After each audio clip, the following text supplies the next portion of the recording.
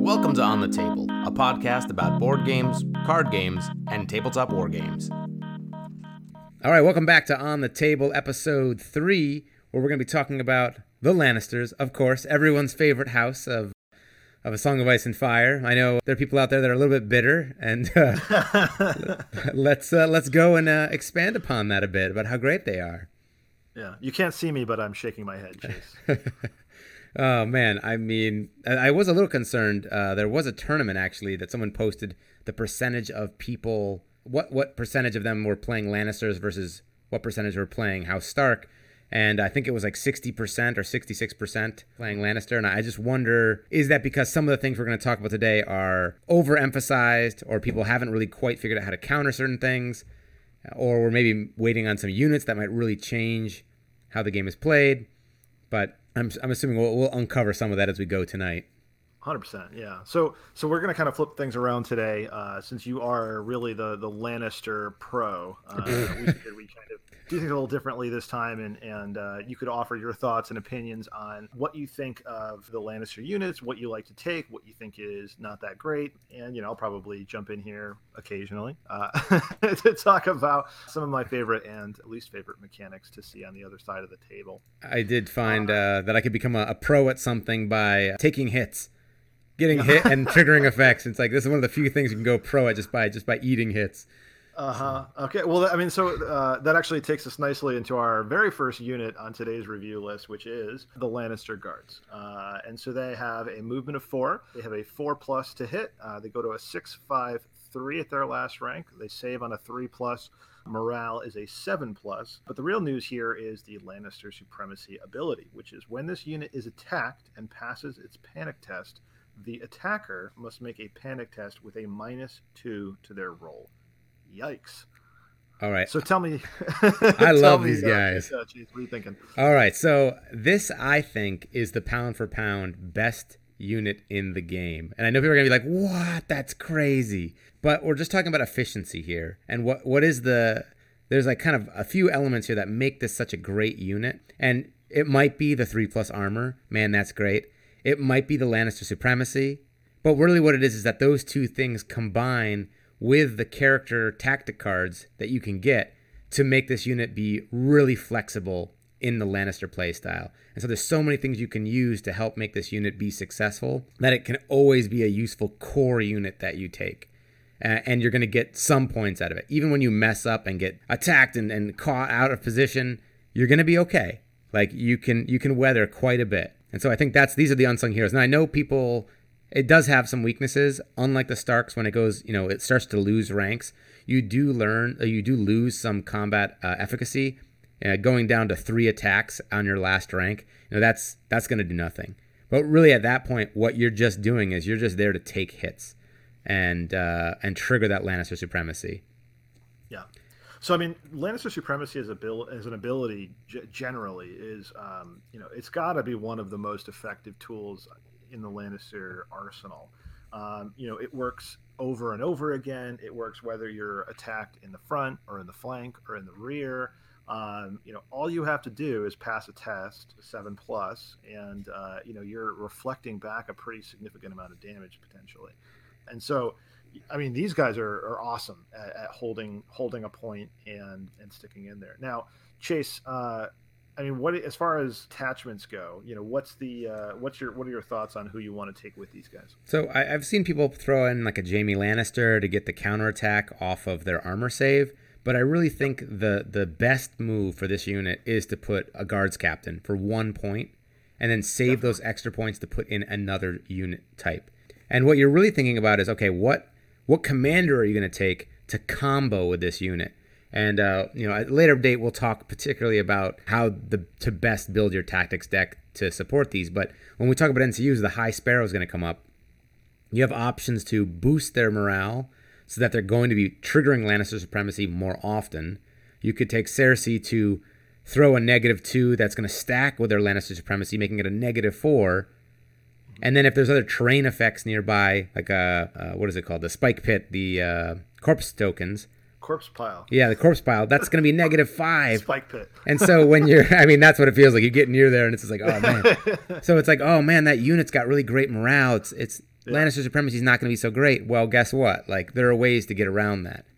And I think what makes Lannister supremacy so upsetting is that it swings. Like, it can go really poorly or have no impact, but you're going to remember when you hit a unit that has Lannister supremacy and you roll double ones and you lose way more units than you actually did damage. That's going to stick out in your mind. So there's like a psychological element. Even if on an average game, maybe it all balances out, you're going to remember when Lannister supremacy hits you hard. And it stings, for sure. And for 6 points, I mean, that's a great unit. I mean, as far as I'm concerned, I mean, this pretty much is a 6-point unit. Like, I would never take, I mean, not never, but I would generally say, if you have the points for it, this is so much better than almost anything else that you can take with you. Because, let's keep in mind, so the guard captain's ability is order at any cost. So it is a once per, round ability. But when this unit would fail a panic test, you can kill one non-attachment model in this unit. This unit automatically passes this panic test. So that's giving you 2 effects, right? So there's the obvious one, which is, okay, great. You're going to automatically trigger Lannister supremacy no matter how bad you roll on your morale test. So you're essentially immune to morale tests as long as you're not failing more than one in a single round. But the other thing that's sort of the side benefit of this is that you're also completely immune to disastrous panic rolls so that you're not losing any additional units from that case. So, like, if you get charged in the rear, right, you have a -2 to your morale test. Normally, that would be pretty devastating. In this case, you go, okay, well, I'm just, kind of my armor is going to save some of my guys, even with that -2 to save. But then when it comes to the panic test, which, I'd be expecting to fail otherwise, you just trigger guard captain, kill one of your guys, and now, that enemy is going to be having to make their own morale check. And the way I think about it is I've got a 6-point unit on the board. Is there another 6-point unit deployed across from me that can trade with my unit? If I'm really worried, man, that 6-point unit's going to kick my butt. Okay, now I'm worried. But if it's a 7-point unit, if it's an 8-point unit, I'm more than happy to have my lesser value unit be caught up there. And if the best case scenario, maybe you charge it with a unit in the front, and you have to charge it with another unit on the side, I might be taking up to 10 points of your army being distracted, allowing me to try and get counterflanks, or me to move up into positions, and I can kind of tar pit you with this unit. So it's really about how can you maximize its efficiency.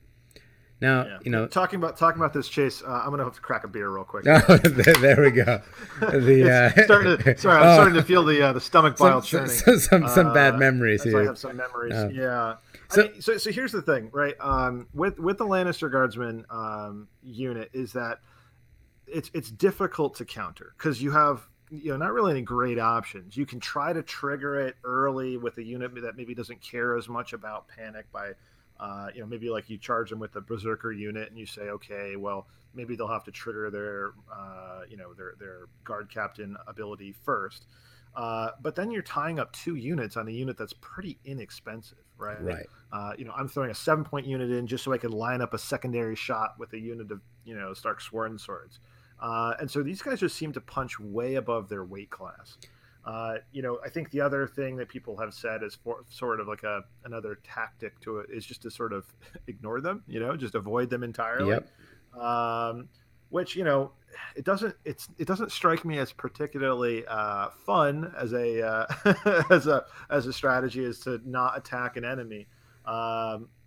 But honestly, sometimes that's a much, much better choice is to just go, you know what, I'm going to they're slow. That's their disadvantage, is that I'm going to try to get out of the way of these guys and just ignore them. It's easier said than done in some game modes, but that's really, in a lot of cases, that's going to be your best bet.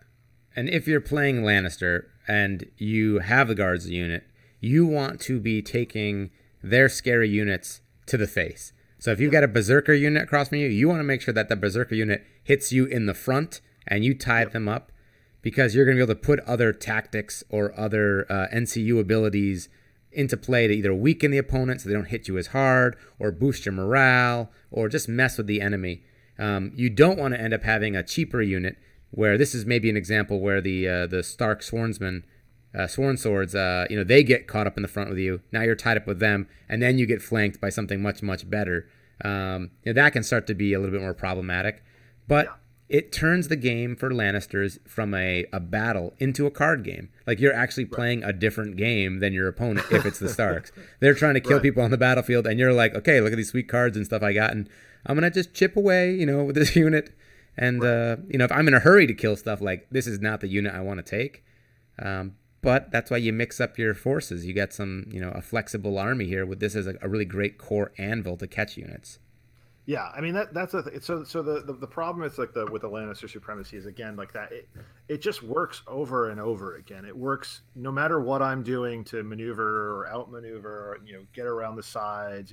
The ability is always going to have the capability of triggering. So yeah, the guard captain is limited to like one activation per round, but you just have to pass a 7+ test, which on average you'll pass about half the time. Just naturally. And it really kind of makes a lot of different types of options you use against them just not that great. So, to that end, I'd say Lannister Guardsmen are like the MVPs of the Lannister army. And out of everything, I think we're going to see this on a few other units too, but it's that armor of 3+, in that you're hitting them. You can't hit this unit and wipe it off the board in one turn. It's very difficult to do that, especially with the guard captain, being that I'm going to auto pass my panic test. So, I mean, these guys are going to have the staying power that you need. And when you start to look at like the Tullys on the Stark side, I mean, that's a significant investment to have such a defensive capability. I would rather take this and have some extra points than to go that far specializing into defensiveness. Right. I mean, if you compare the two, if you take like a Tully Sworn Shield list, or unit rather, there's 7 points base. A Lannister Guardsman unit with a guard captain is 6 points. Now, the Tullys do have the advantage of the shield wall ability. They hit on a 3+ with their melee attack. They have better morale. But I would say those units are like pretty comparable in terms of effectiveness. And the Lannister Guardsman is a full point cheaper. And so that's in terms of like getting to a point and holding it. I mean, it's just if you're making an apples to apples comparison, I don't know. We'll have to do is we'll just have to line up a couple guardsmen units and Tully Sworn shields and kind of just roll out and see who comes out on top. Yeah, I mean, and so here's the problem then. So this is a grinding unit. It's not a flashy, dealing damage unit through conventional arms. So, I mean, I think that kind of brings us more towards the Lannister Halberdiers. Now, that's a unit that can maybe do a little bit more offense and still has that defensive, like, kind of, I can catch enemies. Like, when they charge me, I still have something to do back to them. Absolutely. Well, so talking about the Lannister Halberdiers, they have a movement of 5. They hit on a 4+. They're a 7/7/3, so they don't really drop in combat effectiveness until they're on their last rank. Armor is a 4+, morale 7+. Order set for charge. If this unit is unengaged and charged from the front, this unit may make one attack action against that enemy before they resolve their charged attack. And then they have a halberd, which gives them the ability for sundering. So enemies suffer -1 to their defense save rolls. So tell me, what do you think of these guys, Chase? All right, these are another excellent unit, but it's a much more specialized unit. So if you're just starting out, the Lannister Guardsmen, they can get caught out in the open and be out of place, and it's pretty forgiving. Now these guys, just that one drop of armor from a 4+, from the 3+ on the Guardsmen to the 4+ on the Halberdiers, that makes a big difference. It's quite noticeable. In addition, they don't have Lannister supremacy, so you're really counting on strength of dice to do damage. And if you get mixed up with the wrong unit or you're weakened, you're losing one of the avenues that the Lannister army often does its damage. So this is really all about like how can you build this unit, and then can you get this unit in the right position. I know against you a lot of times I've really struggled where if it's a situation where like this is completely advantageous to me, like I want you to charge this unit, time to rock. You'll just be like, yeah, I'm not going to do that. Like clearly I'm going to avoid this at this point. And then I'm either, then chasing you down or I'm getting caught with less favorable units to hit. So it's a lot more tricky. It's a little bit more something you need to be more tactically flexible with, and it takes a little bit more practice. Yeah, I mean, something I've used is actually using that set for charge ability to my advantage. Is you take your unit of fully healthy Oh yeah. berserkers and just run them right up the gut. And it's like, okay, yeah, you're going to take a pretty beefy shot from them, but then you can just wail on them with more dice, and they just don't really have very good armor or morale. Coming from a berserker unit. So, depending on how things go, you could really put in a lot of damage. You got to get into that final rank to really drop their effectiveness. So that part is an advantage for these guys. But otherwise, yeah, I mean, it's. I definitely prefer to see these guys on the table than the Lannister Guardsmen. It's a much more sort of obvious approach to take these guys out. And what makes this kind of an interesting unit is there's a design choice in it, in that the set for charge is an order, but it's only useful against people that charge from the front. So it's not like you're going to use it often in a single round, like multiple times anyway, because if you get charged in the front, you're going to probably be charged in the sides by another unit. So there's no point in saving it. When that unit charges in the front, you're like, well, I might as well use it now. Right. But if it's berserkers, then you got to really think, okay, so I potentially have that free 7 hits or more with the NCUs you might choose, and we'll talk about that in a second. I can damage them. They're going to do more damage, and then maybe I can finish them off again and get lucky to do an additional. If I still have 2 ranks, I could still do another 7 hits and get 14 attacks.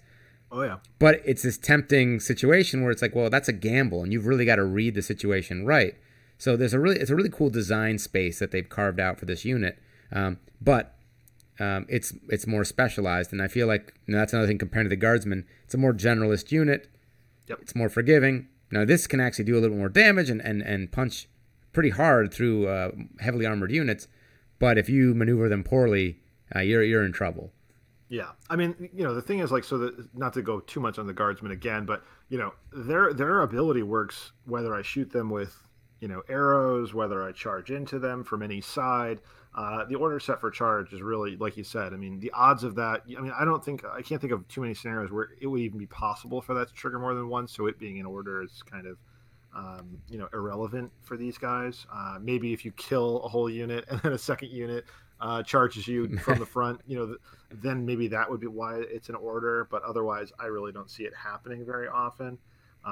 But yeah, I mean, I like these guys as a Stark player. I prefer to see these guys on the table than the Guardsmen. But they do, they are a pretty tough unit in terms of being able to deal damage. Sundering is always a super effective ability, and so these guys are pretty good in that respect. But it still sets up the army being sort of defensive here.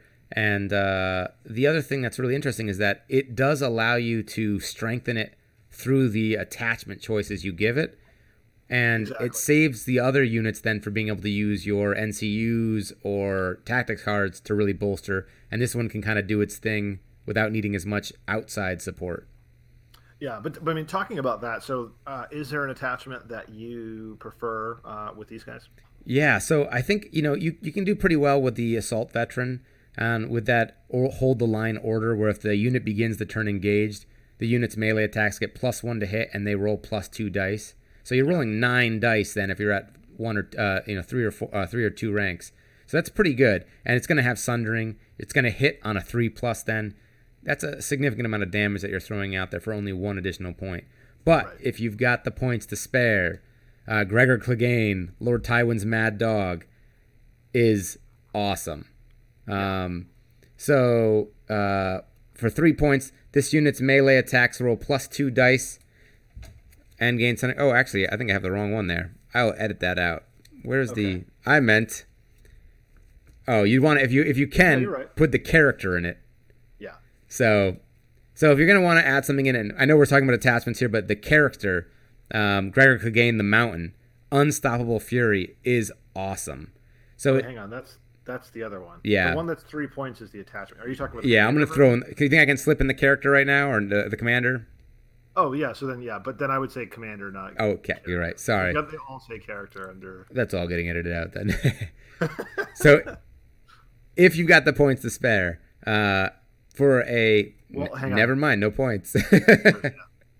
All right, if you really want to pack a punch with this unit, though, you want to put in the commander, Gregor Clegane. If you're looking for a spot to put that commander, this is your unit. So charged enemy units become panicked. And so, you're not always going to get the charge off of these guys, but when you do, they're going to become panicked, which helps. But when the unit makes a melee attack, it deals D3 additional wounds. And what's so important about this is that it triggers off of your set for charge. So when they charge you, you get to do your free attack against them, and it does D3 additional wounds. Then they hit you, then you get to do your activation attack and do another set of attacks with that additional D3 wounds. And that can make this turn this situation into a real meat grinder and really dish out the hurt. And it's D3 additional wounds. So any high value target, if you're worried about like outriders coming in or heavily armored troops, these guys will mulch. Right. I mean, if you think about it too, if we want to go for the absolute best case scenario, you could get charged in the front, take the combat space, get your attack, and then take their activation and get a third attack, where you're doing D3 wounds 3 times. Yeah. It could definitely, you'd have to be kind of out of your mind to charge into that, seeing that that's an available option. But, you can see that could kind of cascade into a pretty ridiculous set of effects there.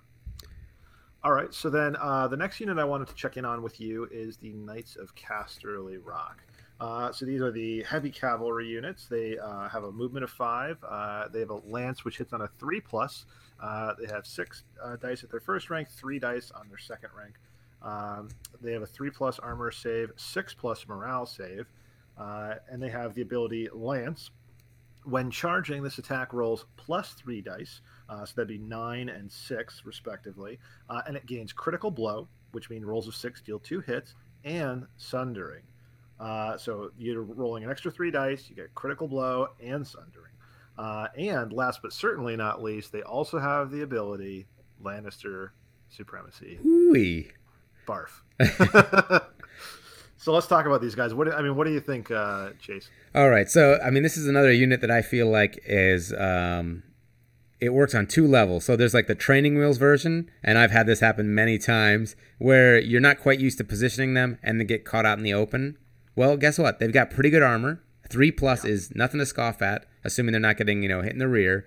And they've got Lannister Supremacy. So you can weather an attack, hit him back, and then if you need to retreat or fight back from there, you have a bit of a tar pit ability in that you can be doing damage with your morale.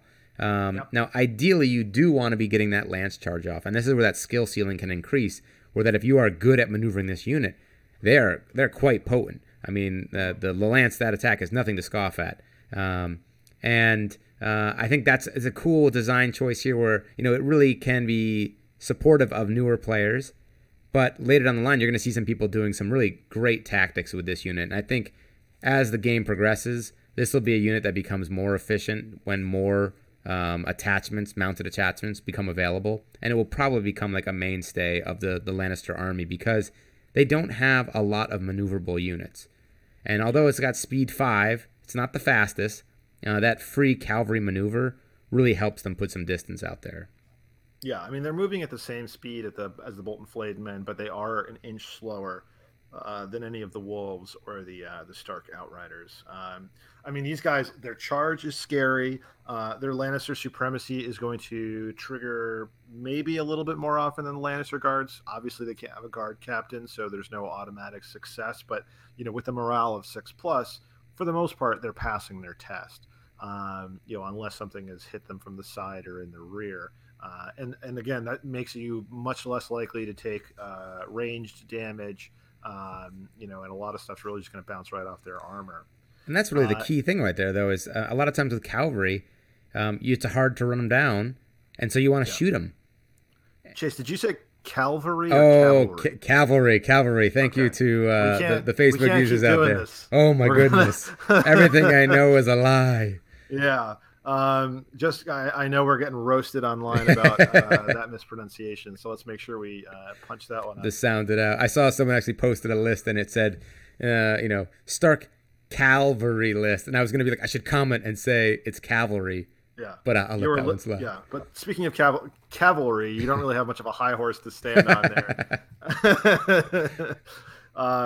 All right, so then as far as these guys go, there's really only one option for attachment. So obviously you'll probably have a favorite here, but you got Gregor Clegane, the Mounted Behemoth. Now this guy is a straight up monster. Now he's 3 points. His order is Overrun, so it's once per round. When this unit destroys an enemy, instead of maneuvering, this unit may pivot and make a free charge action. Okay. And then the second thing is Unstoppable Fury. Charged enemies become panicked. And then when this unit makes a melee attack, it deals D3 additional wounds. So on a charge, just to kind of wrap it all up, you're talking 9 dice. Hits on a 3+. It's got Sundering. Rolls of 6 deal 2 hits. And it does D3 wounds, and an enemy becomes panicked. And if that does kill the unit, you could turn around and charge somebody else. Holy effing F. I love it. That is a really good ability. Yeah, people complain about the Bolton Flayed Men. This unit here, this is the nightmare. It's so much better. I mean, it's so much better. And yes, you are paying for it. And yes, instead of a 2+ armor save, they have a 3+ armor save. But with all the other abilities they have, Lannister Supremacy, the Lance, it's just so good. It's net. And then think about this: you charge in, enemy becomes panicked, right? So maybe you use that offensively, or if you're expecting them to respond with an attack, then you go, okay, I'm going to pass my test, and then when you take the Lannister Supremacy check, then I'm going to use the panic check. So, I mean, it's disgustingly good combined. And it's 1 point more than Flayed Men. So, yeah, now we're talking, it is literally the most expensive unit you can have. But, gosh, I can't really see how you don't find some value in that unit. And, I mean, it's durable. I mean, I know, going back to that, it's not a 2+ save, but archers aren't going to want to attack it. There's going to be units on the board that don't want to hit them. Right. And, using your tactics cards or the NCUs, you can make this unit even more of a monster whenever you want. You can boost it from afar. 100%. Yeah, I mean, these guys are beastly for sure. And they're great even without him, and now you're just doubling down on it. So it's a great unit. Yeah. And I expect as more options get put into the game, I mean, the base level is so great, they're only going to get better. Yeah. Okay. All right. So then let's go back to the ground here so that we don't have to say cavalry anymore. But moving on to the House Clegane Mountains Men. So these guys are moving at a 5. They hit on a 3+. They go from 8 to 6 to 4. They save on a 4+. Morale check is a 7+. Their ability is Vicious Methods, Critical Blow, which means rolls of 6 cause 2 hits, and Vicious. Defenders suffer -2 to panic tests.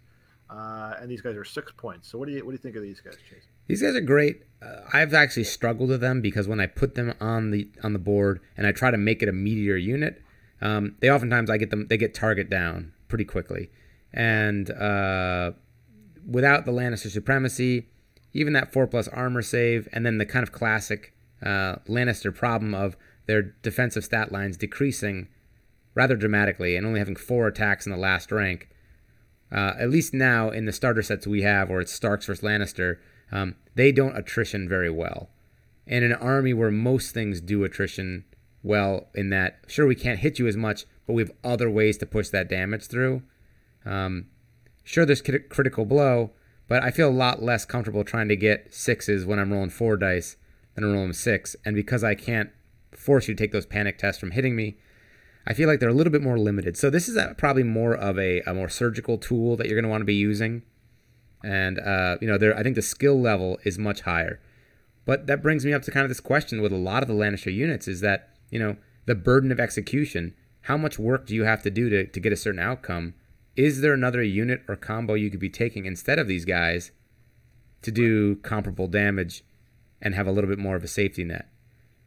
Yeah, I can't help but feel like these guys are, to borrow the term from Admiral Akbar, it's a trap. These guys, for their points, are a complete waste, in my opinion. They have more offensive output, but honestly, if I see these guys on the board, I am dumping everything on them to just delete them in like a round or two, because I can shoot them at will. I can run them down with cavalry. They have, just a decent morale. Once they start losing ranks, their combat effectiveness shoots way down. They have the vicious synergy with, with the Lannister abilities generally. But goodness, I gotta say, like these guys, I really couldn't ever see taking them at 6 points over a unit of Lannister guards with a guard captain.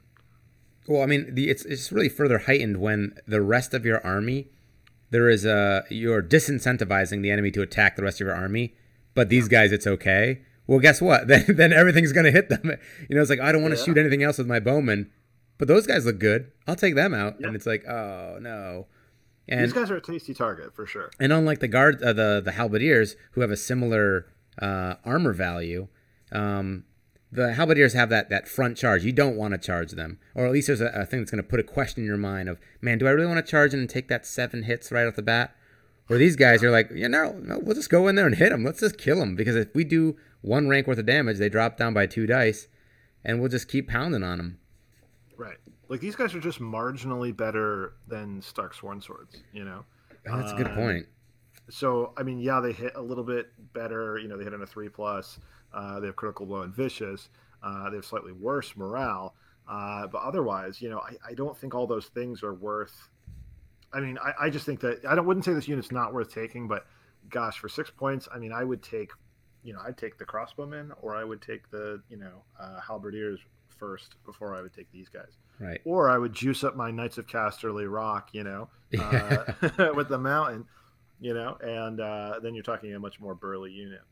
So now, if you were going to take these guys, what attachment would you put on? That is a good question, because I have only taken them a few times and generally been disappointed. I think if you're going to do the Mountain Men and you're going to go this route, you really want to double down on House Clegane, and you're going to take a commander that's going to give you tactic cards that trigger off of House Clegane units, which is going to make them much better. But suddenly now you're building out an army around this one unit, and it's sort of counterintuitive. And I think maybe as new units come out, and maybe we see this sort of sub-faction developed, maybe they'll see more playtime. But, the thing is, it's weird is he doesn't really synergize, or they don't really synergize with some of the other characters. Like Sandor Clegane, it makes the unit a House Clegane unit. It already is. It gives them +1 to hit, and gives their attacks vicious. Yeah. Well, they already have vicious, and then if you use that ability, the unit suffers D3 wounds. You're not going to want to put Jaime in there for counterattack, because on a 4+ save, you might as well put Jaime in something that's got better armor. What about like Bronn? If you want to bring in a mercenary attack, you could. Now that might actually help, because it would give them the extra movement. So it's the +1 movement, and then it's +2 dice on the attack, correct? Yeah, and +2 morale. And +2 morale. So that's going to be a benefit. But then we're talking an 8-point unit, and then we're talking Knights of Casterly Rock. Right, and it's definitely not an 8-point unit. So that's a problem there. This is what they would call like a back of the binder type of card. It's sort of the, hey, I got these guys. I'll throw them on the table once in a while. Maybe if I want to do a theme list, or really do something where I'm just swarming. Maybe I'm using the mountain as my commander, so I want to just have everybody be House Clegane. Maybe this will be your sort of rank and file in some sort of Clegane army down the road, right? So if we have like a, maybe like a Clegane cavalry unit, a Clegane ranged unit, then maybe these guys will be the filler for that. But right now is not their time. Now is not their day, for sure. Exactly. Okay. So then maybe one day there'll be an attachment that just says this unit is just better than it. And then that's what they'll need. Okay, so then let's talk about this next unit, which I think is good. Spoiler alert. So we're talking about the Lannister crossbowmen. So they move at a 5, hit on a 3+, everybody. So they go 7, 7, and then 3. So they don't lose anything on the second rank, but then they go down pretty dramatically on their last rank. Their close combat ability, they hit on a 4+, and they are 5, 4, 3. And then they have a armor save of 5+. They have a morale of 8+. Crossbow is long range, that's 12 inches, and here it is, sundering in a ranged weapon. So talk to me, Chase. What do you think of these guys? All right, so this is a great unit if you can get them into position. And I just say if because right now with Starks versus Lannister, cavalry on cavalry on the Stark side is just so effective that these guys are going to have a really hard time staying out of combat. They're a juicy target. But if you can get them into position, they're going to do some serious damage. And what you're really trying to do is get shots off into the flank. Now, there are some combos with tactic cards or with your commanders, really, or NCUs. I've been playing a lot of the High Sparrow, and we'll talk about him a little bit. But he can give +2 morale to a unit. And that pairs well with this in that you can shoot into combat. And when you force your own unit to take a morale test because they're being friendly fired upon, they're less likely to be hit, and then you're doing some decent damage into combat. But I think 7 dice with Sundering is pretty sweet. It's just you just got to watch out for units like Stark Bowman that can shoot over terrain that don't need line of sight, and you got to watch out for cavalry. There you go. You're doing it, Chase. You're learning. So yeah, I mean, I think that you hit on a really important point there is that unlike the Stark unit, which can fire over intervening units and terrain, these guys have to have a clear line of sight. So you kind of have to expose them a little bit in order to fire, which, that can make things a little bit more challenging. I find these guys pair really well with the maneuver zone, which sounds a little weird, but let me explain. I think being able to turn them to face an enemy before they activate and fire, or if they can retreat and then fire, is really important for them. And then, of course, if you're already pointing at somebody, you take that combat space, and then you can fire, maybe twice in one round, and that is a pretty huge attack. And there's really no risk of reprisal there. So I think these guys are pretty nasty. Now, in terms of attachment, I mean, are you putting anything in there? Are you leaving these guys as is? Generally, I've been leaving them as is because I feel bad dumping a lot of points into them. I sometimes have put a character in there that it just needs a spot to go, like a Tyrion Lannister. But in general, I feel like it could be a trap to put too many points in this unit. Now, I know there have been some people saying, this is a great target for Bronn as well. But usually I just find out, it's a fragile unit. This is a unit that could get charged and take a significant number of casualties. They've got an 8+ morale. They've got 5+ armor. And it's not too unlikely that they're going to get engaged at some point in the game. So I'm a little bit hesitant to double down and really bulk them up. Yeah. I mean, don't forget, too, we have, if you're talking about the Lannister mirror match, you have a turn 1 Cersei Lannister pull against these guys. Taking the crown space, they got to roll a 10, which on a 2 6-sided dice is somewhat difficult. They're going to lose some people right away. So they're a little bit squishy for sure. They're I think a classic example of a glass cannon. And I guess there are some people that would put as a commander Tywin Lannister in there. So whenever that unit activates, a unit at long range becomes weakened. And it also then gives the unit Lannister supremacy, so that'll discourage some counterfire. And when they do get inevitably charged, at least they're being hit by a weakened unit. But it's another unit where it's that's a lot of thought going into this one unit when I could be moving things around to make the rest of my army better, and this is just a flex piece. Yeah, exactly. Okay, so then let's talk about. So we talked about him already in as an attachment version. But Gregor Clegane is so cool he can ride along by himself. So we're talking about the 4-point Gregor Clegane, the mountain that rides. So he moves at a 5, his cavalry, so he's got the free maneuver action. He has only 1 rank because he's one guy. He hits on a 3+. He's got 4 dice.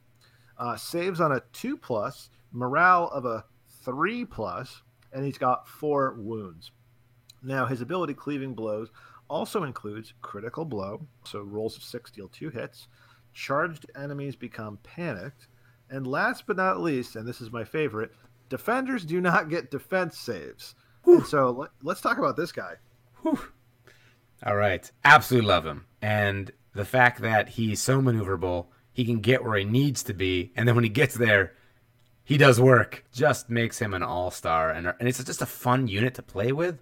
The no defense saves, when you're riding up and just hacking things down. I mean, I've got caught up sometimes using them in maybe an inefficient way or maybe tactically necessary, but like just hunting down wolves, being like, I hate these wolves. I'm so annoyed when you play your wham list, your double wolf activation list. Yeah. Just be able to ride them and be like, thump, I'm gonna get a wolf here. Is nice. It is a little bit harder to get to them. Sometimes they are a little bit faster, but in an army of slow-moving blocks, to have one little fast maneuverable unit like this that can slip between units and actually fit where he needs to go is a blessing. Yeah, I mean, those little guys, like the small unit bases are really maneuverable and seem to, really be able to tuck themselves in wherever they need to be. Now, when I'm seeing this guy, I love him thematically. I think for 4 points, he's like really a bruiser, I mean, for 1 point more, you can get a unit of Stark Sworn Swords. I'm taking this guy all day long. However, because some of these people read these stats and they're like, holy cow, this guy is just a straight monster. He's going to mow my whole army down. How in the world am I ever going to be able to beat this guy? 2+ armor save, 3+ morale. You're absolutely right. It is really tough to get around. However, he only has 4 wounds. And so what you really need to do is to get him wrapped up and just through sheer volume of firepower, mow him down. So this isn't like the Lannister Guardsmen where you can just go, I'm going to ignore them, and because they're so annoying to attack that they're just going to reflect damage on me. This guy, you got to deal with him. So I'm okay with committing 2 units to him to just knock him out of the game as early as possible. And the way that you do that is really by getting in the flank, especially with Sundering, getting in the rear if you can, wrapping him up, and then finishing him off. Because if you hit him 4 times, then he drops. That's really the way to get this guy out of the game. And I feel like you've dealt with him effectively in basically trying to bait him out and wait till you can get him to engage into something so that either a cavalry unit can come around behind and just wipe him out in one turn, getting a charge in the rear. Trying to get him in a position where either he's not going to charge because he's afraid of that happening, and then therefore I'm like wasting him. I can't actually use him, or just trying to wipe him out as quick as you can. Yeah, I like for this guy. My answer is Outriders. I get around behind him. Maybe if you had Berserkers and they're in the right position, if you have crossbowmen, if you're using Lannisters, or even Halberdiers, you get a rear charge on. I mean, it probably won't happen, but you got a rear charge with something's gone horribly wrong. Gregor Clegane. Yeah, I mean, I always like to paint the best possible picture for a unit. Yeah? Fair enough. I'm always bad at evaluating units in that respect. So I'm always like, well, man, if everything lines up perfectly and the sun is in its equinox, then I'm going to be able to kill 18 guys in one go. But yeah, so I think generally speaking, this guy's awesome. Huge fan. I prefer the original Mountain from the show to the big muscly guy, but hey, that's just me. just throwing it out there, Chase. But you'll have fun playing this unit if you take this unit. He chopped a horse's head off in one shot. That's true. That's just, come on. Well, I don't know if it was the horse he's riding, though, because to scale, that horse is like a behemoth. That's the real mountain. It is a mountain. I think they just took the proportions of the model and just tripled it, and we're like, that's right? It's like, I think it's like one of those Budweiser Clydesdales that he's riding. Oh, that must be not it. like a regular, horse. It's definitely something. You put him next to, Brendan Tully or something. You're like, what's going on here? Yeah, he's on some Teenage Mutant Ninja Turtles or something. All right. So then we have one unit here that has been spoiled, which I wanted to talk about, which I think is super cool, which is the Pyromancers. I think we've maybe touched on them briefly before, but these guys are so interesting and are really different from a lot of what we've seen before. So they are a 7-point unit, so they're getting a little up there for an infantry unit. They move at a speed 5. They have a ranged attack, which is short range, so 6 inches. It's a hit on a 3+, and it's a 6.5/3. Or close range, it's a 3+, and it's a 6.5/3. Armor save is a 6+, morale is a 7+. Now, there's a lot of rules here, so let me just read through these. Deep breath. Their short range attack is Wildfire. Defenders do not get saves against this attack, and you ready for this? It's also vicious. Okay, because apparently being on fire is enough to scare people a little bit. To me, I love it. Makes so much more sense than shooting Lannister guardsmen with bowmen and having half my unit run away. But don't even worry about it.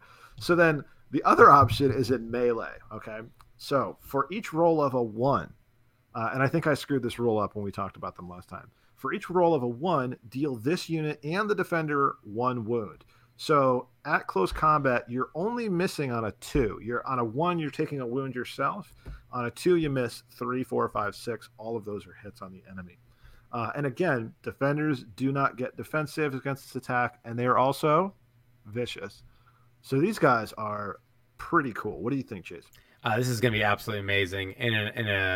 We're starting to see this sort of strategies develop where you're either potentially boosting the morale of your units to try and get more Lannister supremacy, but all of those strategies will be playing into this, where you can shoot into friendly units that are engaged and hopefully have enough of a morale boost that you don't have to worry about it.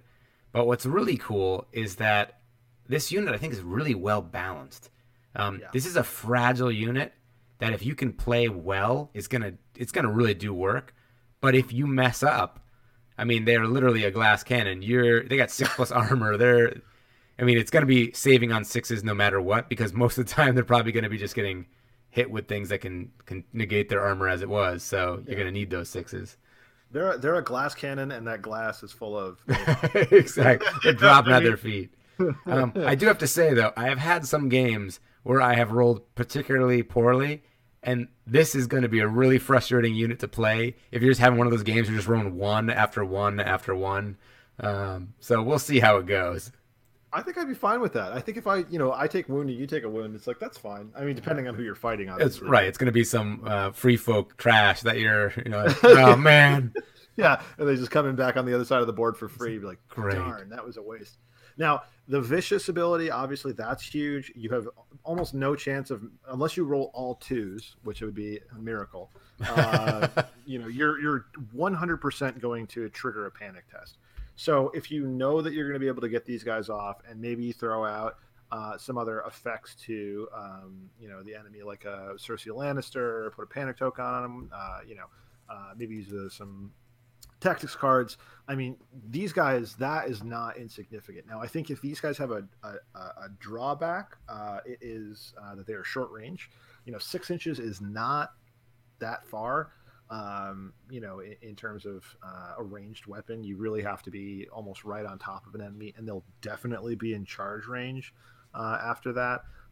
So you kind of have to be very careful with positioning these guys. I think these guys also, like the crossbowmen, they probably appreciate the use of the maneuver space, right? So you can get them close without having to activate them and then activate them. But you probably want to approach a unit that has already activated, so that when you hit the maneuver space, you don't immediately just get charged by those guys. So here's a question then. Would you charge this unit with a full unit of Outriders? Yeah, I would. Okay, because there's 7 points. I'm just thinking, like, if you don't kill them, so they're only going to do 6 wounds, max. Then you have the Vicious.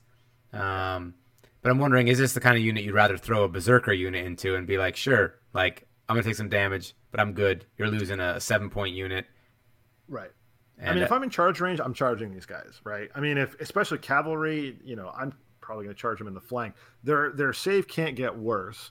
Their morale's decent, but you're probably going to punch a ton of damage through, and then hopefully, get some guys to run away. Now, I mean, who knows? I guess we'll have to get these guys on the table. We'll have to either proxy them in the meantime until they come out, or maybe in November or something like that, December, that they're going to be arriving. Get them on the table. I'm just wondering if on the table. Yeah, cue the music. We're going to play that right now. What I'm wondering though is this going to be a unit that was going to promote taking Stark Bowman to just gun down from afar, or is that Wildfire and melee? Is that going to be somewhat of a deterrent against certain units charging them? I mean, these guys love to see, any high armor target. You're talking about, okay, the mountain that rides, great. Oh God, yeah, and that's that. Done. You have Bolton Cutthroat or Bolton Flayed Men. No problem. They're just, every single one of them is going to take a wound. It's these guys are a really strong answer for that type of stuff. But then, of course, you have to protect them. So they're an investment. I think they're really interesting, which, that's a cool design space. I'm interested to see where the game's going to be in like 6 months, though, because the Stark units that are coming out this unit are really coming down on heavy armor units. They're just pushing through the wounds. Then we're going to go into a cycle. We're going to see the free folk coming out that really don't care about that quite as much. And I'm just going to see what's the meta going to develop like in the next few months. And then, in 8 months, are we going to see more units like this? Is it going to go back to an armor meta? I'm really curious. Or maybe there'll be siege weapons by then. Well, we know there's going to be the what are they called? The like the bolt thrower, or whatever the Night's Watch siege weapon is called. I mean, those are pretty cool too. I feel like right now, ranged in general has limited usefulness in some cases. I feel like my Stark Bowmen tend to have struggles with a lot of Lannister targets. I think the crossbowmen are good, but they're very squishy, and the pyromancers have that limited range. So I don't know. We'll see. I mean, maybe there'll be some attachments in the future, maybe some NCUs that kind of like encourage more ranged play. But I'm going to be super interested to see what kind of style changes the Night's Watch and the Free Folk bring to the game, and as well as any other units that may come out for these two guys. Because we're starting right now, we're really looking at sort of just mostly core set material, and so the game's very like rock paper scissors style. And then here comes Wrench, so now it's a completely oblique angle. We've got the Night's Watch with their vows, stealing attachments. So I think they're really going to be exploring some really creative, interesting space, and I'm really super excited to see how those guys are going to line up with what we have so far. Okay, so next up here we have a couple of NCUs to talk about, and I wanted to talk about starting with the cheap one, starting with Pycelle. So Pycelle, the Grand Maester, has the ability Manipulation and Deception. When Pycelle claims a zone on the tactics board, one enemy unit becomes weakened. So what do you think of this guy, Chase? I try to take him every game we play. I think that weaken token... I've noticed. Oh, my goodness. He's a 3-point unit, and while he might not be the best NCU, at 3 points, he's a steal. And weaken tokens are so helpful as a Lannister army because you just want your troops to attrition as well as possible. And if you can get a situation where because of a weaken token, your Lannister supremacy is triggering for an extra turn or two, it's entirely worth it. And the guardsmen can be made so resilient. Or any unit, like you've got a lot of scary stuff, berserkers, etc. And if I can just make it so that when they get to combat, whatever they're good at doesn't happen, that's worth the 3 points for me. Yeah. Well, and let's not forget too, right now, 3 points is the cheapest NC you can have, barring taking one as your commander. So, I mean, that is pretty awesome. I mean, if you compare him to Sansa Stark, who's the 3-point Stark NCU, I mean, I gotta say Pycelle's way better, because his ability triggers every time you activate, and that's pretty awesome. Okay, so then next up here we have Tyrion Lannister. So his ability is Tactical Mastermind. Your tactics hand size is increased by 1, so you start the game with 4 cards, and you draw up to 4 when refilling your hand. Holy cow. And then, on the top of that, Tyrion begins the game with 2 order tokens on him. When Tyrion activates, you may discard 1 order token from him to force your opponent to reveal 2 tactics cards from their hand, or 1 if they only have 1. Discard 1 of those cards. Ouch. So then what do you think of this guy? I mean, this is a great style of play where you can essentially starve out your opponent. And I think as the game progresses and we start to see new factions or really distinct styles start to emerge that your opponent's going to try and like combo, this guy's going to become more and more valuable. Now, it's only 2 order tokens, but really you can start to save those for those late game moments when it's really crucial, and you can starve out their hand and know that this turn they can't really hit any of those combos that they want. Because they're either down to 1 card or no cards, and I think you can play this character really smart to swing the tides of battle. That being said, there's just so many compelling options for the Lannisters it's hard if your list isn't skewed towards this, or you really don't know if the person you're playing against, if you don't know their combo well or what sort of style they're going to be playing, there's a big disincentive to take this character. So, maybe as we study the game more and people are much more fluid with their knowledge of all the opponent's tactics, he'll be better. Right now, there's a few other characters that have a soft spot. I have a soft spot for that I usually take instead. I've noticed. Now, I mean, I gotta say, like I'm intrigued by this guy because I haven't used him yet myself playing Lannisters, but tactics cards are what they represent is options, right? And options that are completely hidden from your opponent. So, unlike a lot of what's happening on the board, I have full knowledge of where your units are, what I have, who's gone, who has it. What I don't know is the trickery that you have available to you in your hand. So he does two things. One, he gives you more options out of the gate. So you're starting with an additional tactics card, and you can hold 4. So if you burn through them, which I highly recommend, if you have a chance, use them. One thing you don't want to do is hold your tactics cards just waiting for like the absolute perfect opportunity, because guess what? You're probably not going to use them all up anyway, and you want to get through that deck because that means that you're using the cards instead of them just doing nothing.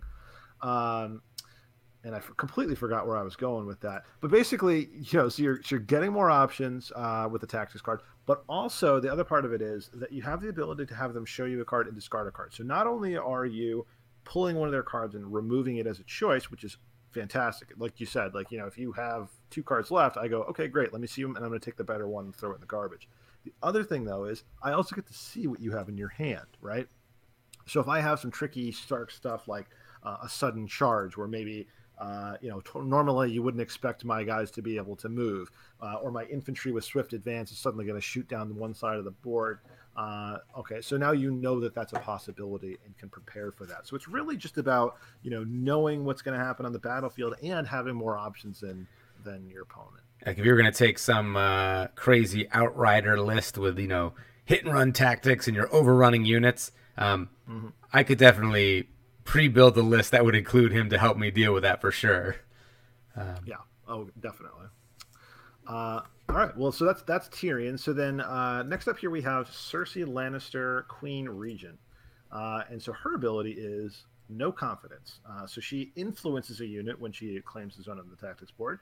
And while influencing this unit, that unit suffers -2 to morale test rolls. So some pretty obvious synergies here, Chase. But why don't you give us your hot take? And I don't know how everyone else is playing this game, but I just can't see a situation where it's not worth me taking her. Especially the way I'm building my lists, really relying on Lannister supremacy as its core. Stacking that -2 on top of a -2 already, getting 4 off of their morale every time they hit one of my guards units, that's what makes them do damage. And the nice thing is I don't have to maneuver them well to do it. All I have to do is have them either get in combat or have someone else charge them and enter them to combat.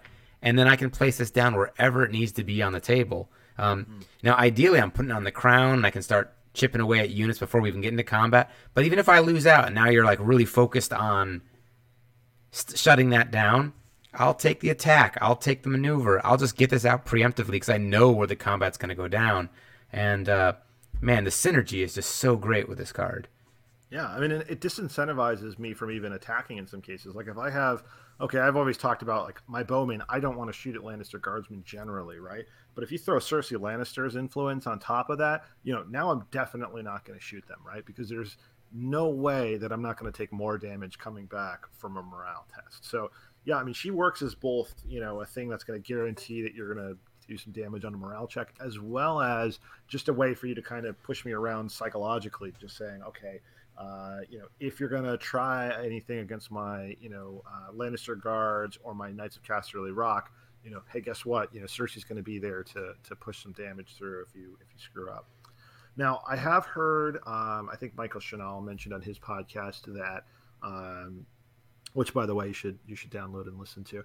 I have heard him say that Cersei Lannister's effectiveness does tend to start to become less apparent the larger the game size. So once you start getting towards 50 points or so. Now we're talking about maybe she's not quite as worth it because she's only influencing a single unit. And sometimes, Tyrion might be a little bit more flexible, or sometimes Tywin or Pycelle because he's cheaper. But otherwise, I definitely think Cersei's a powerhouse and kind of a pretty solid choice for an NCU. And then again, it's I'm taking 2 guardsman unit as like my base core, and then building my army around that. So I'm looking for something to catch the enemy, and then really trigger Lannister supremacy as often as I can for as much oomph as I can. And so I think maybe it's just the playstyle I like she fits in with. But that's what gets difficult, is that if I'm going to take her, that's 4 points. I want to take Pycelle, or I could switch him out for Tyrion. But then I'm getting up into that 8-point range, and it's like, well, gosh, I'm really starting to put so many points into my NCUs. And the Lannister gameplay really is NCUs and tactics cards. And then the Lannisters play the Game of Thrones. They're playing a card game. So, there's some really difficult choices to make when it comes to this side of the Lannister list building. Yeah, I mean, and so just like you said, like the Lannisters are playing a card game. That's why I feel like, you should probably think about Tyrion Lannister maybe the next time we play. Maybe I'll and I'm not saying that. Is this just because? Yeah. Wait a second. Wait a second. I'm not trying to psych you out so you don't choose Cersei. But I gotta say, I mean, thinking about it, it's pretty good. Maybe take some more Mountains Men. I don't know. Oh, wait a second. I see what's happening now. All right. So then the next unit we have here is the big dog. The Great Lion, Tywin Lannister, 4 points. His ability is the Reigns of Castamere. Once per game at the start of any turn, choose one enemy combat unit. That unit becomes panicked, vulnerable, weakened, and any attachments on that unit lose all abilities until the end of the round. Flip this card over to show its ability has been used. So it's once per game, you shut them down. What do you think? Oh, this is so good, but I'm not good enough to use it. That's the problem. It's important to know your limitations. I don't know when to use it. I'm like, this is the time. Oh, no, that wasn't the time, and I used it up. I'm just, I look at this, and I look at Cersei, and I say, man, I can screw up around, and it's okay with this. I know the potential is so great. I'm just not building lists that really hit in this way, where I need to have all those things all at once. So I don't know. I would love if people are listening right now and they do use Tywin Lannister and they have a certain list they use to play him with. Please throw it up on our Facebook page at On the Table Gaming, because I want to see how you're doing this, because I would love to get good at doing it. But right now, I feel it's above my skill threshold. Yeah, I feel like you're gonna get some stories of some like serious Hail Mary plays. Like, oh, I was about to get charged by the berserkers, and I had 3 guys left, and I threw this out there, and it stuffed the attack. I mean, any once per game effect is by its very nature very risky. Now, of course, the tokens are going to stay on the unit even if you don't. Right, that helps. So that's good. It's kind of like, okay, well, you've thrown 10 points into a unit of flayed men, so I just, hey, as soon as the game starts, I'm just going to throw this on them, and they're going to be, trying to work those tokens off for a long time. I mean, I probably wouldn't do that, because then they could just remove that with the wealth zone. But it's definitely useful. It's a bomb power, but I gotta say, like, I mean, looking at the other abilities, kind of like what you said, like Pycelle triggers every single time. He'll deal a token. If it goes 6 rounds, he's dealing 6 tokens. Tyrion is going to have those 4 cards for the entire game. Cersei is going to have her -2. I mean, I don't know. We haven't used him really yet, so I'd like to see him in a game. Maybe we'll switch sides and I'll play Lannisters and oh god, give him a shot. But or maybe we'll do Lannister versus Lannister. Oh man, yeah, we'll see who can be supreme. Yours are painted and mine aren't. So just be all panic tests, just based on looking cooler. Mine will feel supreme even if they don't win. Yeah. My guys are just red plastic. But yeah, I mean the Tywin Lannister, he seems good. I don't know. It's a tough choice. All right, so then we got one last NCU to look at today, and it is a character you may remember from the show, the High Sparrow, Father of the Faithful, who has the ability Unwavering Conviction. Influence. When this unit claims a unit in the tactics zone, attach this card to a combat unit, and while influencing a unit, they gain +2 to morale test rolls. So have to take him as your commander, which means he's 0 points. But what do you think of this guy? I love it. I've been really switching over into this style of play, and that's going to give me, if I take 2 NCUs and him as my commander, I've got 3 NCUs that I can put on the tactics board, and that gives me so much control and flexibility, and really being able to give a +2 morale test, the bonus to your test, to a Lannister unit that already has Lannister supremacy, for example, is huge. To be able to guarantee, essentially, that that unit's going to pass, it's really allowed me to trigger these abilities more. And man, I don't know. I think it's such a great character, and I can still fill out all my units with other attachments. I've been really thinking about the way this game has spread its points around, where a unit might be 5 points, and then a character might be like 2 or 3 points that you put in that unit, or you could take a generic character, attachment for 1 point. That 1 point attachment, it frees up so many points. I almost wonder if the game would have a little bit more flex room if it changed the actual point structure. Yeah, I mean that's definitely that's a huge topic, Chase. But I agree. Yeah. I mean the point values are because they're going with pretty like small numbers, that like the difference between if a unit like a standard sort of infantry unit's 5 points, and you're taking an attachment. Some of the attachments are 3 points, 4 points. I don't know if there's a 4 point unit. I guess 3 points would probably be the most expensive attachment. But comparing that to like if you can take them as your commander, then there's 0. A 0 point NCU. I mean, I think that's an awesome option. I've been taking Roose Bolton as my commander for my Stark Army a lot of times because it's no points, and that's a pretty massive savings, which you could then just apply to more combat units. Now, that being said, when I do take him as a commander, it's going to change the nature of my army a lot, and it's going to want to be more of a grindy force. And I'll put up a sample list for this, but because some of the tactics cards are about blocking hits or restoring wounds, you're really relying on your Lannister supremacy to do a lot of the damage, and you're just going to stick it out. You're gonna take damage, you're going to keep healing up, and you're just going to sit there and grind and grind and grind. So that may not be the most fun to play against, and it may not be a really fun way for you to play. I personally enjoy it. I like trying to see, it's like a mini game, like can I get my units where they need to be, and then can I keep them alive and slowly grind out the other units, and then kind of try and eke out wins wherever I can. I don't know if this style of play will last in this upcoming maybe meta of units that ignore armor and push through wounds. I hope so. But we'll see. I'm having fun for now.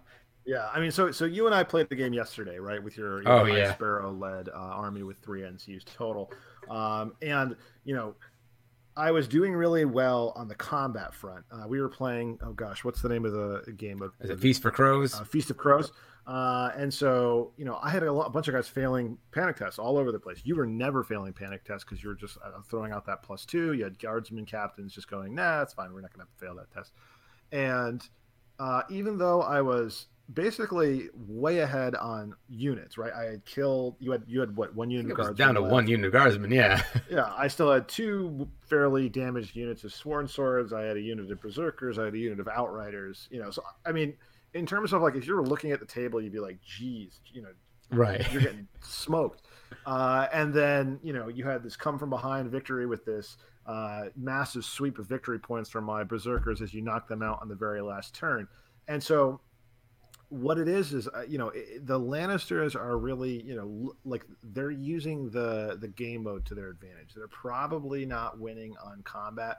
What they're winning on is points, and points win you the game, and that's the important thing to keep an eye on while you're playing and while you're strategizing and building your list. Is that you could build a unit that does a ton of damage, but if you lose because you don't have enough guys to hold points in Game of Thrones, or you've taken all these named attachments, and now when you respawn in was it Clash of Kings, there's going to be some lack of flexibility there. So I think High Sparrow's a really strong addition to a Lannister unit, and I think he's going to get even stronger as there are more of those sort of faith militant type units. Well, I wonder also in the long term for the Lannisters, what's the design space going to look like? Are they going to be putting out more units that have Lannister supremacy? Or are we going to start to see some really attractive options like the Pyromancers where I'm like, oh, I really want to take them. Yeah. But they don't have Lannister supremacy. I still think that, generally speaking, this game is so fun and awesome. I hate Lannister supremacy so much because it's just so hard to work around and it's always there. I hope they explore more design space. I hope that's not like, okay, every unit's just going to have this ludicrous ability that just triggers every single time. I mean, it wouldn't even be that bad if it was like a -1 penalty or no penalty. Right. And I just had to take a panic test.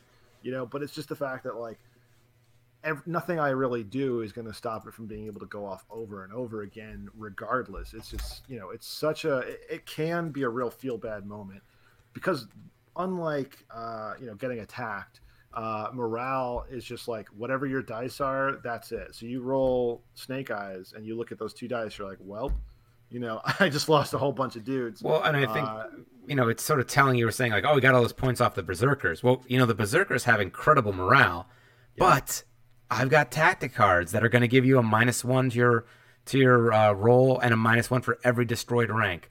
I've got Cersei. There are so many cards I can use to overcome your morale that, it's still a threat. And the thing is, most of those cards are very difficult for you to play around. There's not a lot of ways for you to counter that component. I mean, there's only 2 cards in the Stark deck that directly, apply a bonus to my morale check. And by default, it's a 1, and then it's +1 for each destroyed rank. So you already had me at like a -5 because we had Lannister guards, Cersei, and we were next to a corpse pile. And I tried to apply a +3, and then you just played Feel Two through the Crown. It was like, oh my god! Or it might have been Hear Me Roar, or Hear Me Roar. It was, but I have those options, and it really makes the Lannister deck. And I know I don't play the Starks as much, so I'm sure the tactics decks are just as important. And you're always using it, like you're playing so many cards that like move all your units around to be like winning on the battlefield. And then I can be like, yeah, okay, so I'm gonna make that unit over there. Like those guys are gonna run away now. Yeah. Bye. So just burning down units. Yeah, I mean it's interesting. I think what I like is that there is a completely different way of playing the game. I mean, this game would be kind of boring if it was like, we had, 2 different versions of the exact same thing. Like you had, your swordsman, I had my swordsman, and like they had slightly different stats. Like, that's not that unique. There's stuff that exists out there that's like that already. This is, they're coming at it from a flavor perspective. Personally, I still don't really enjoy playing against Lannister supremacy, but I still think it's a valid tactic. It's, I don't think there's necessarily that many ways around it because it can trigger over and over again, and most of the units that have it don't have the worst morale. But it's I don't know. It's gonna shape really how the Lannisters work from here on out, and we have to deal with it. Yeah, and I think we're still figuring things out, and unfortunately, I'm definitely one of those people that likes to play like the same thing over and over again until I start to like feel like, okay, I'm gonna move this one little piece. I'm gonna move just that little piece. And then I'm like, okay, I think I have this down. Like now I'll focus on like a different style and just like hyper focus again. So you've definitely been playing a lot of the same. How can I maximize Lannister supremacy? And it's been really nice for me because you've been switching it up and polishing some lists, but also like bringing in some things that just surprise me. So I've got a little bit more varied play where I feel like maybe you've been stuck being like, oh, like this again. Okay, I see where this is going. Yeah, and I think part of it too is like I don't think we really have enough games under our belt to say we have any sort of mastery over this, right? So this isn't necessarily going to be a I mean, we might review this in a year from now and say, I can't believe how much we complained about this stupid rule. Exactly. It's really not that bad. Tournament results have borne out that the Starks win 90% of the time. Who knows, right? We're at the point now where we just, we've probably played like, I don't know, 10 times maybe. So it's like over the course of that level of experience, that's what you're seeing, right? So if this was like us evaluating a deck of Magic cards or Game of Thrones, a card game, that wouldn't really be enough data to really give us a clear picture on, how things are going to work long term. And I think you can see, not to throw back to Michael Chanel's podcast again, but, he doesn't really seem to think of it it's that big of a deal. And, he's played a whole lot more games than us. So, who knows? We'll see, I guess. Maybe the playtesters got tired of playing it. Maybe they, they know the secret sauce to get around that. But so far it's definitely it's a big deal in our early games. So I think with that being said, I would like to give out a sample list. This is a base to work off of for Lannister Supremacy, and this is actually not the fine-tuned list that I have yet. I'm saving that for a special episode when we go into some of our more advanced lists. But this is the On the Table Lannister Supremacy base Lannister Supremacy list. That's the actual full title. You got to have the whole thing written out like that. And so you're taking the High Sparrow, and you're going to take him. You want those tactics cards, Wrath of the Warrior, that's going to give you, on a successful morale test, +1 to hit and Sundering. So that's going to help you get some of your damage out from your guardsmen and your weaker units. You're going to have the Protection of the Father, which is going to let them, if they make a morale test, when they take damage, they only suffer 1 wound for every 2 unblocked hits, which is going to be amazing to get distance out of your guardsmen. So those guys aren't going to die, or any unit. If you make a mistake and your Knights of Casterly Rock are out of position, it's okay. And then finally, the Mercy of the Mother. You make a morale test, and on a success, you restore up to 4 wounds to that unit. If you fail, you still restore 2 wounds. That's a great one for the cavalry, and just great to keep your guardsmen alive. So there's nothing more despair-inducing than somebody finally being like, "Oh my God, the guardsmen are almost dead. We're almost there," and you'll be like, "Yeah, no, actually, there's 4 more, and we're gonna keep doing this for a few more rounds here. So enjoy your panic tests." Now in this version, you have that other one too, right? With the there's another card where for every nail buy that you replace a unit to a friendly infantry unit. So that's fealty to the crown. And it's 1 wound for every friendly infantry unit. So if makes you take a panic test, and if you fail, the enemy fails, you restore 1 wound for every model that gets removed. But if you control the crown, you restore up to an additional 2 wounds. So it's really useful. Now, in this particular list, I throw in some Lannister halberdiers with an assault veteran to have a little bit of defensive power, but I often end up just trying to charge with them and get stuck in, and then I can activate Hold the Line on the next turn if I have to. I've got Lannister crossbowmen in this, and I'd like to try and maybe at some point we'll make a video for the Facebook page about ways to position your unit so that you can shoot through and have a defensive perimeter around your crossbowmen while advancing. I had a great game yesterday with Josh in which I did not do anything like that, and in fact my unit blocked a unit for maybe 4 rounds of the game where my unit just couldn't do anything, and I was like, oh man, this is not working out here. You've got Cersei Lannister and Pycelle, and then obviously the High Sparrow. Those are your 3 NCUs. So this is going to give you the control you need to bounce around and do whatever you need to do when the time's needed to keep your units alive or push out damage, taking the wealth if you have to, taking the crown, taking the maneuver. You've got 3 NCUs, and you're going to be good to be able to push out something that you want. And if the enemy starts trying to really counterplay you and taking the positions that you would want, maybe for like Cersei on the crown, that's okay. There's plenty of great options on the tactics board. Just take those and maximize your abilities with that. So you're not really bound to any one particular spot. You're just trying to look at how can I maximize all of these. I'll still get to put Cersei's influence down somewhere. It's okay. So 2 Lannister guardsmen with guard captains, the Knights of Casterly Rock, Lannister halberds with assault veteran, Lannister crossbowmen just naked, the High Sparrow, Cersei, and Pycelle. And this is a good base foundation. And I'll talk about later how you can start to mix in some Boltons to really make this messy. But for now, maybe try starting off with that. And that's 40 points. Man, said with all of the confidence and smugness of a So, after talking to this, jump on over to the Facebook page at On the Table Gaming and let us know, how are you playing the Lannisters? How are you playing against the Lannisters? And regardless of what you're doing, we hope you get the Lannisters on the table.